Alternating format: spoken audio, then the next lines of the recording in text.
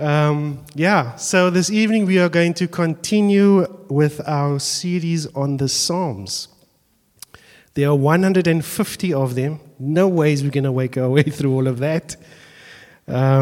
We'll probably just be able to get through 4, maybe 5.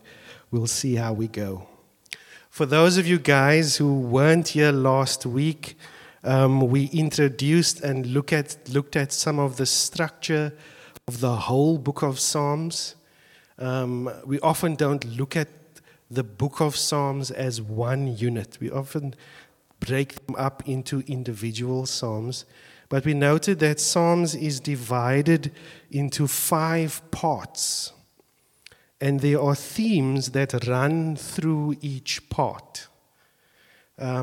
Also, Psalms are made up of hymns of praise, songs of lament. They also contain poetry as well as prayers. We're going to be looking at one this evening. And also an array of different scenarios that get raised in the Psalms that makes the Psalms a really rich book. And as I mentioned last week, it's not the kind of book that you can read through one time and then leave that as being done with. Psalms is really a book that carries us as followers of Jesus for the entirety of our lives. Something that we always come back to. We always reflect on it in moments of great joy and in moments of sadness and lament.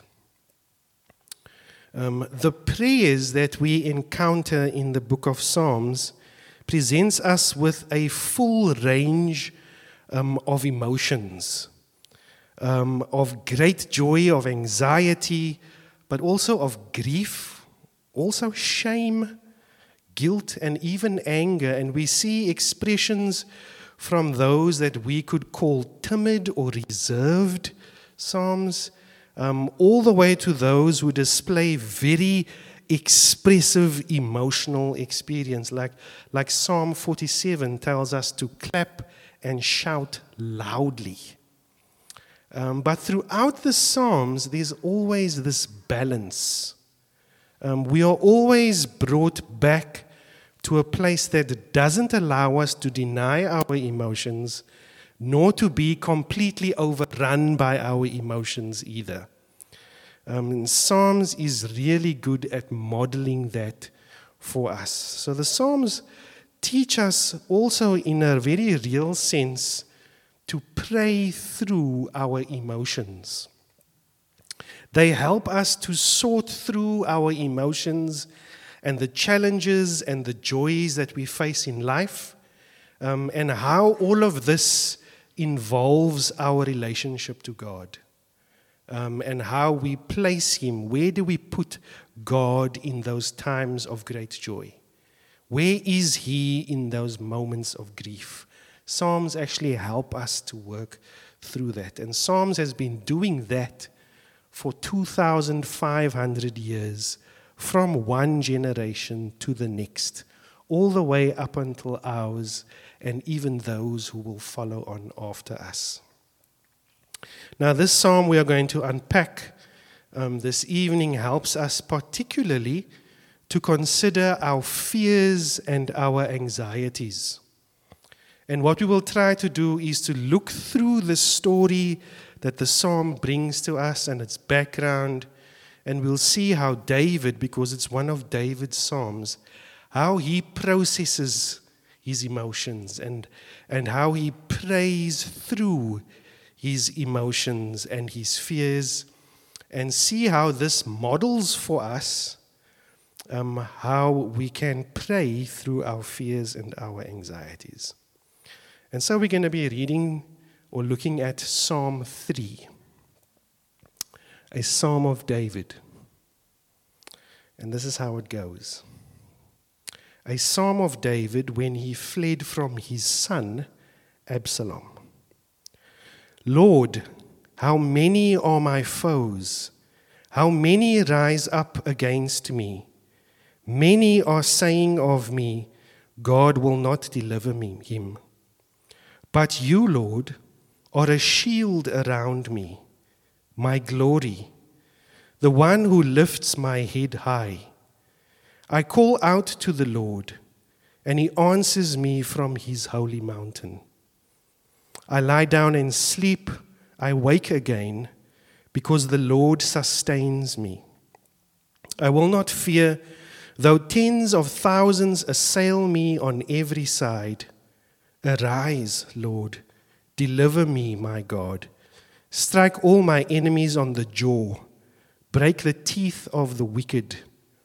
From the Lord comes deliverance.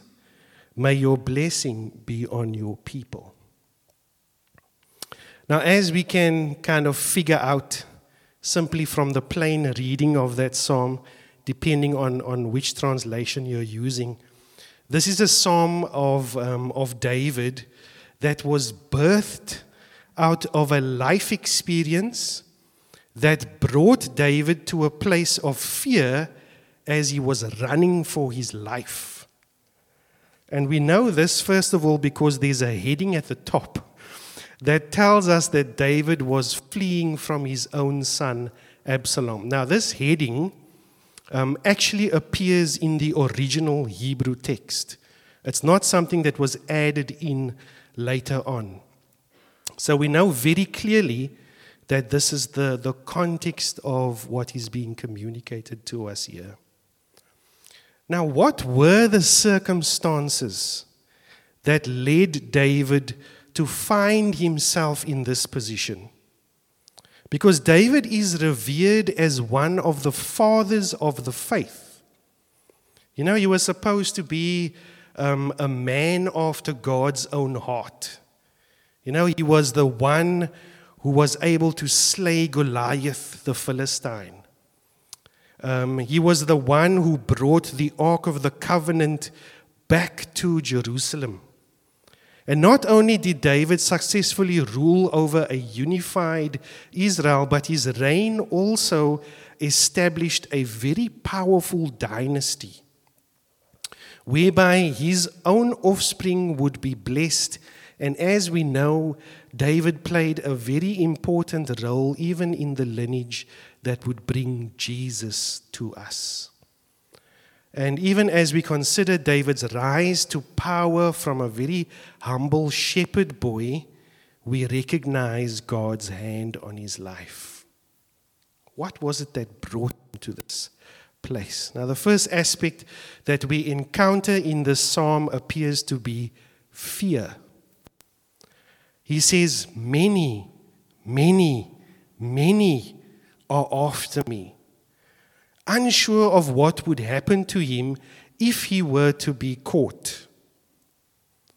Now, I've heard it said that fear may very well be the very first emotion that we experience when we are born.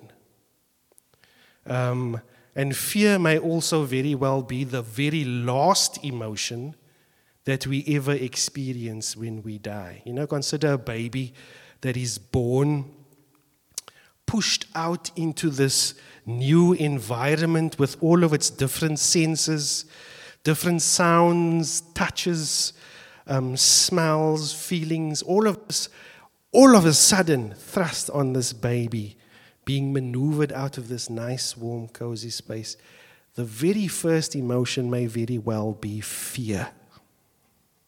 And then at the point of death, to start losing one's grip on all of those senses again, to lose the sounds, to lose the touches, the smells, the sights. They leave us also a very fearful moment.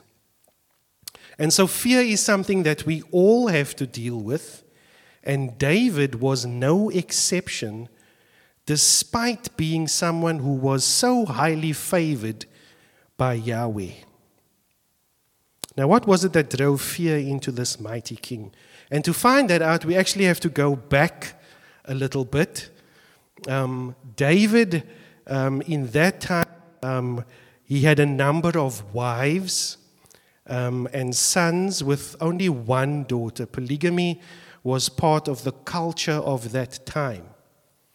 Now, in spite of the fact that David was a powerful statesman, He was a musician, a poet, a religious leader who found favor in the sight of God, as we read about repeatedly through Scripture. There were actually flaws in his character. And his darkest hour is detailed for us in 2 Samuel chapters 11 and 12. And these chapters outline David's affair with Bathsheba. But we actually have to fast forward past that event to a period later in David's life that relates more directly to this psalm. David had apparently a beautiful daughter, and her name was Tamar. And Tamar's half-brother, remember David had a few wives, and so the children would have been half-brother and half-sister to one another, depending on how that worked out.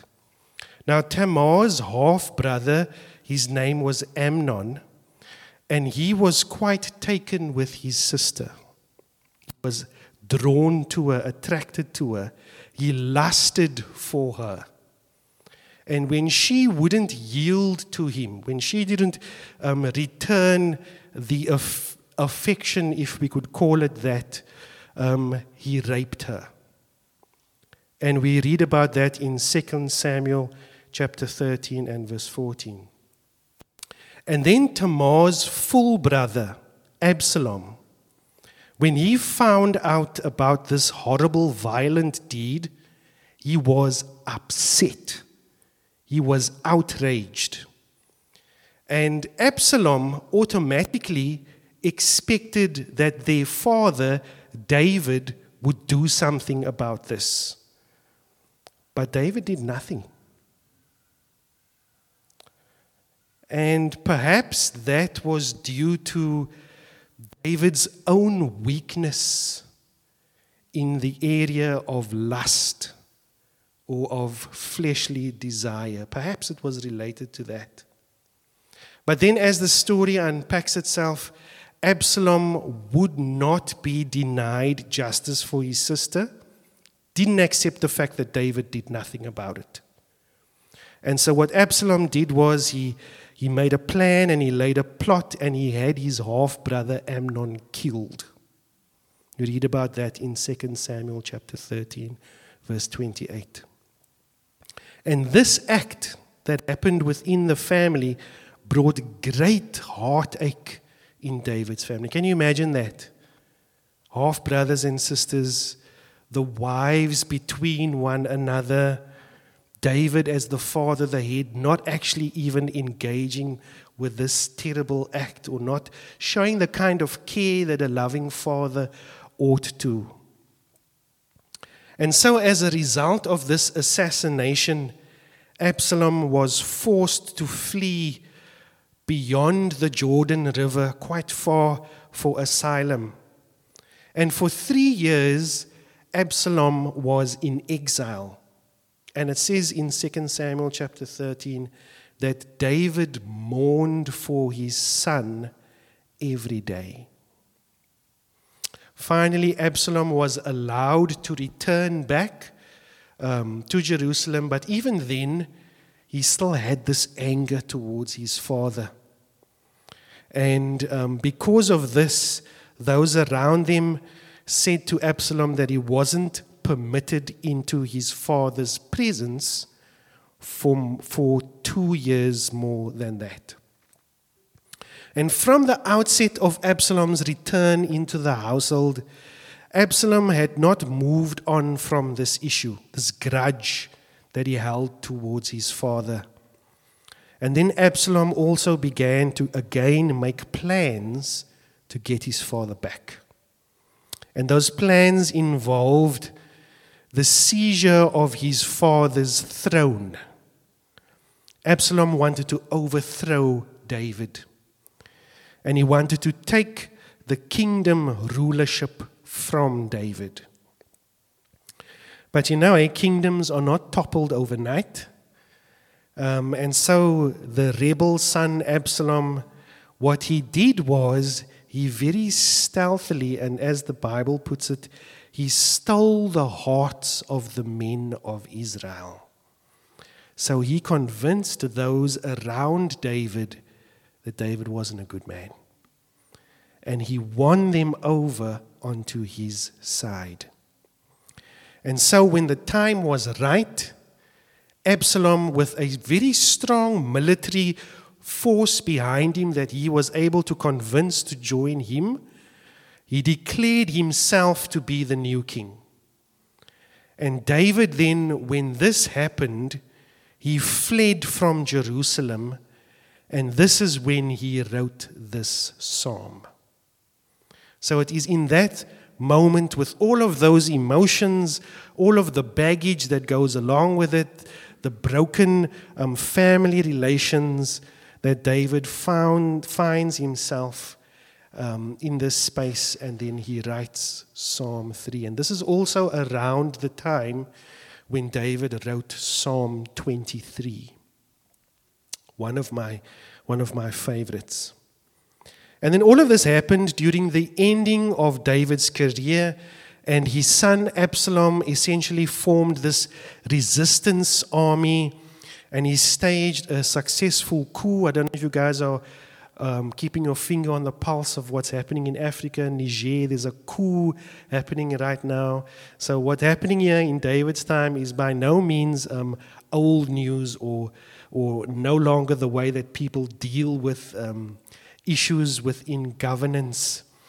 And so what happened was David found himself in this space, having to flee his own house, his own city, and his own capital that he had established, and he runs into the hills with a few hundred people who we are told he has as an army of 12,000 foot soldiers are chasing after him through the Judean desert, through the foothills. And this is when he writes the psalm. So David begins the poem by first praying through the fears that he has. He says, "How many rise up against me? Many are saying of me, God will not deliver him." Or some translations have, "There's no salvation for him in God now." Just look at the repeated words there, and we see what's scaring him the most right now is what he repeats 3 times over. How many people, 12,000 soldiers, are after him. And so David, as he writes the psalm, he starts by identifying his fears.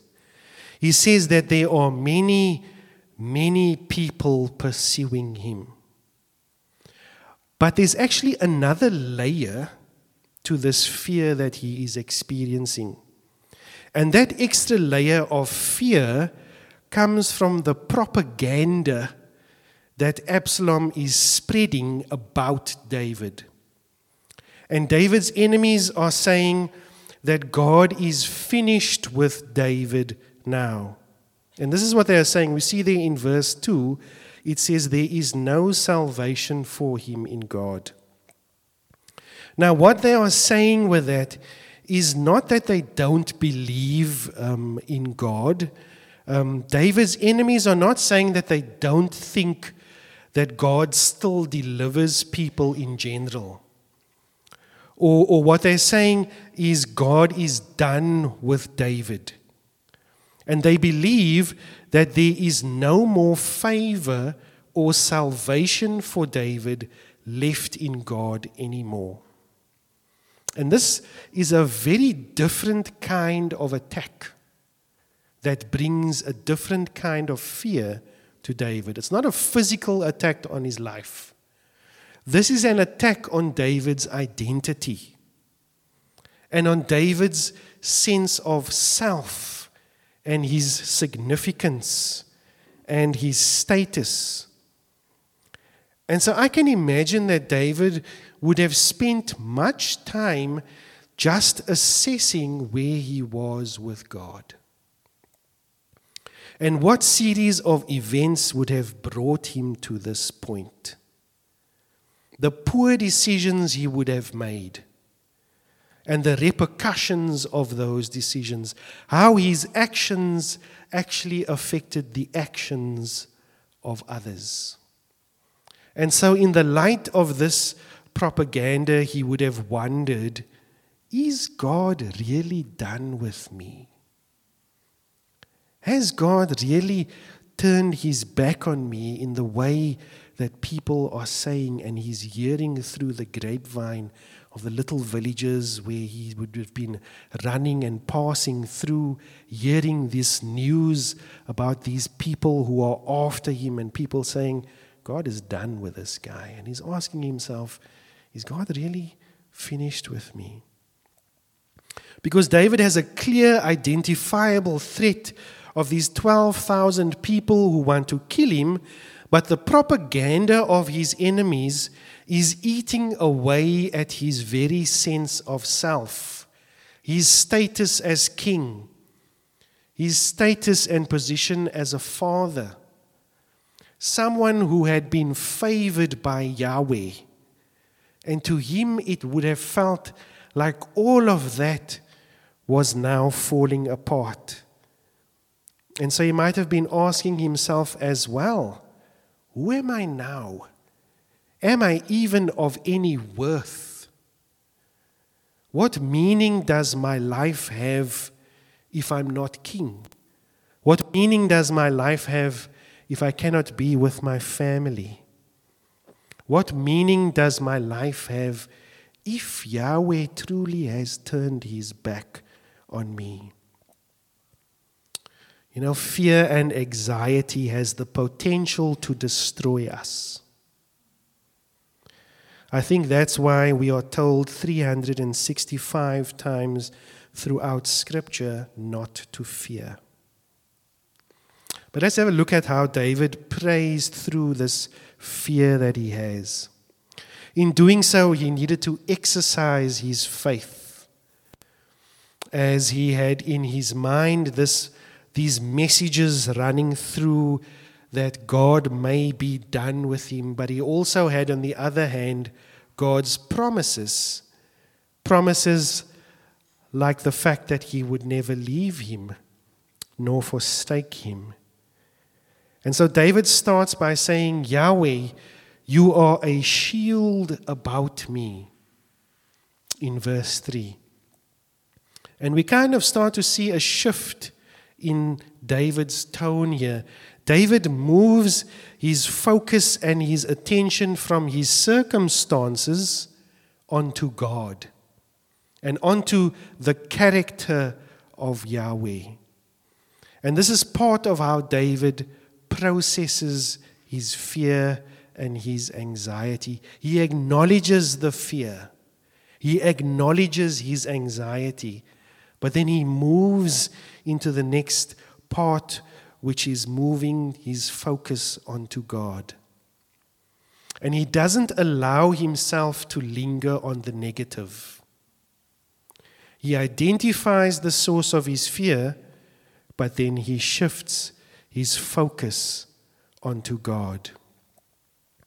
And David uses then a military metaphor by comparing God to a shield in verse 3. That is an artist's impression there of what a Judean soldier would have looked like in those times. They had those little round shields that they would carry. Now, when we think about a shield, we think that it's something that is used to prevent an attack from getting to you, but there's a bit more that David is reflecting on here. You know, you put on or you use a shield because you know bad things are coming. And what a shield does is it protects the most vital part of who you are from being injured. But a shield doesn't prevent the attack from coming. And this is the important bit. David recognizes that the attack will come. but he prays a statement of thanksgiving based on God's promise that God is all around him like this shield. And so David, instead of relying on his feelings or his emotions or his anxieties, he acknowledges rather the promises of God. He acknowledges God's presence, and he decides to stand firm on that. You know, in our lives, attacks will come, undoubtedly.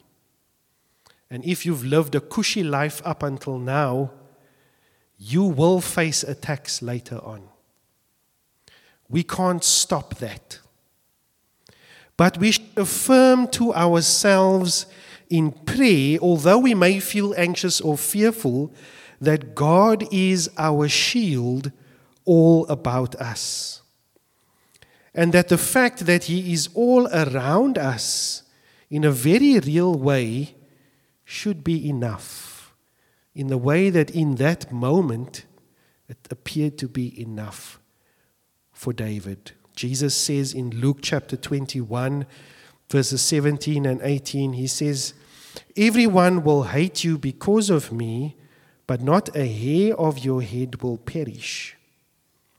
We see there that Jesus himself acknowledges that we will face adversity. Adversity doesn't go away, but he is always our shield around us. He then goes further and says, "But you, Lord, are a shield around me, my glory, the one who lifts my head high." Now, this is one of those lines that we could maybe also just glaze over. As you know, this is one of those things that Christians would say, he's my glory. But there's actually something a little bit deeper that David is reflecting on here in the words that he uses. In the original Hebrew, the word for glory is kavod. And kavod also means honor, it means respect, reverence, and glory. But the direct translation for kavod actually just means weight. It means heaviness, but in a good sense. Now that word kavod carries the same sense, the same essence of how we use the word heavy today. And so when we say to one another, when we hear news, when New Zealand heard about how heavily they lost, many points against them,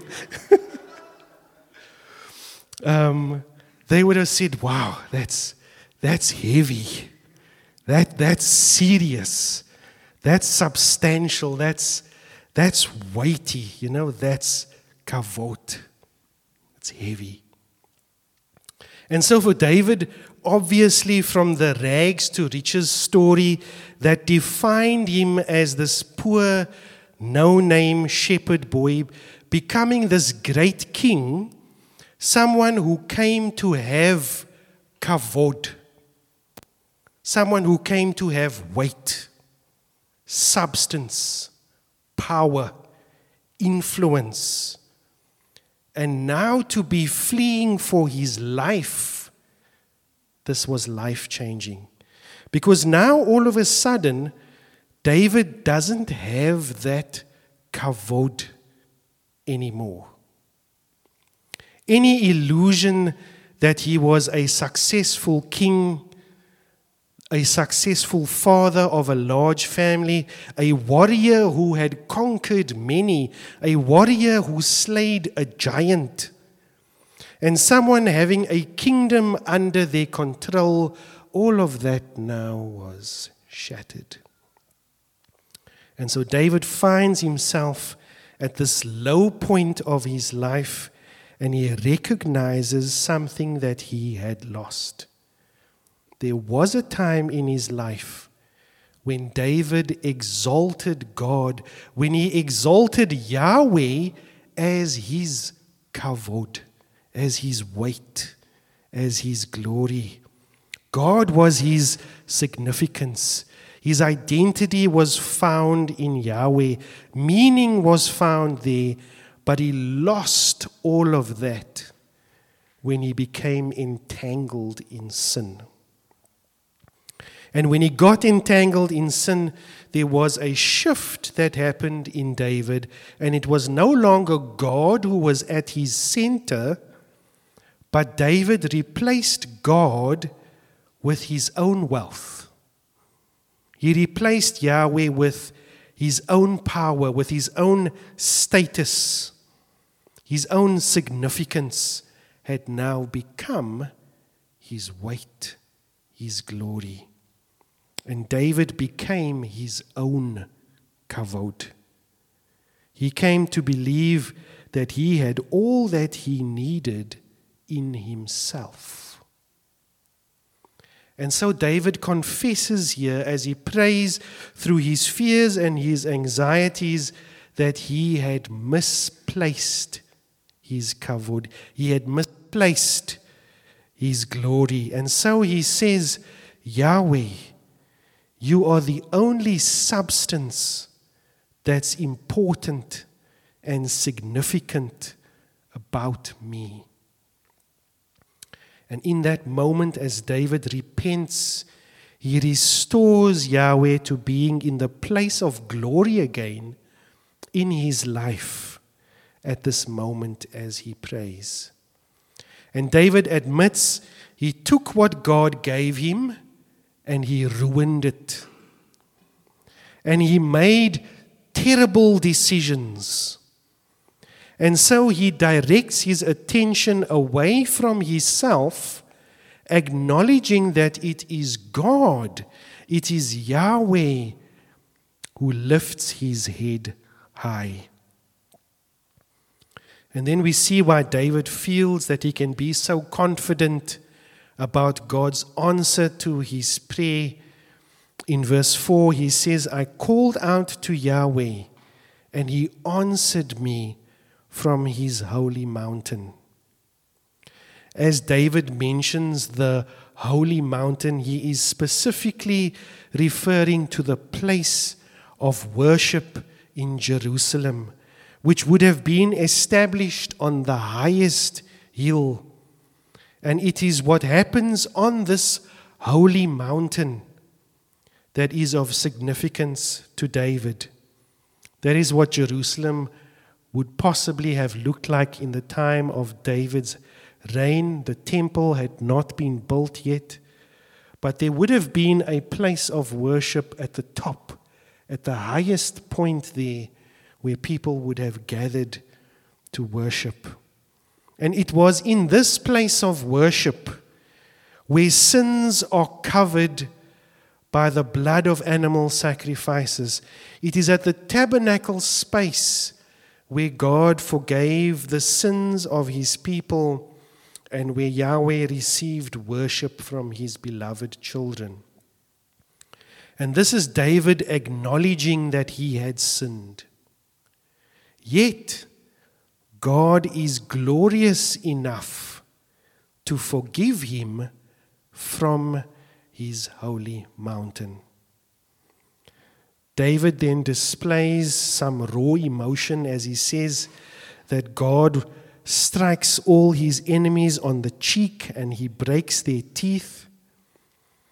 And David could have hidden this emotion from God, but he actually doesn't. He makes himself vulnerable here before God again, in some sense, expressing a little bit of anger perhaps. And so as a profound act of faith, he commits his enemies over to God's justice and he asks God to deal with that. And then it is only in the 7th verse that David makes a very clear request of God. And the rest of this prayer consists mainly of statements of praise to God and acknowledgments of who Yahweh is. As we draw to a close, at times we ask ourselves, how will we make it?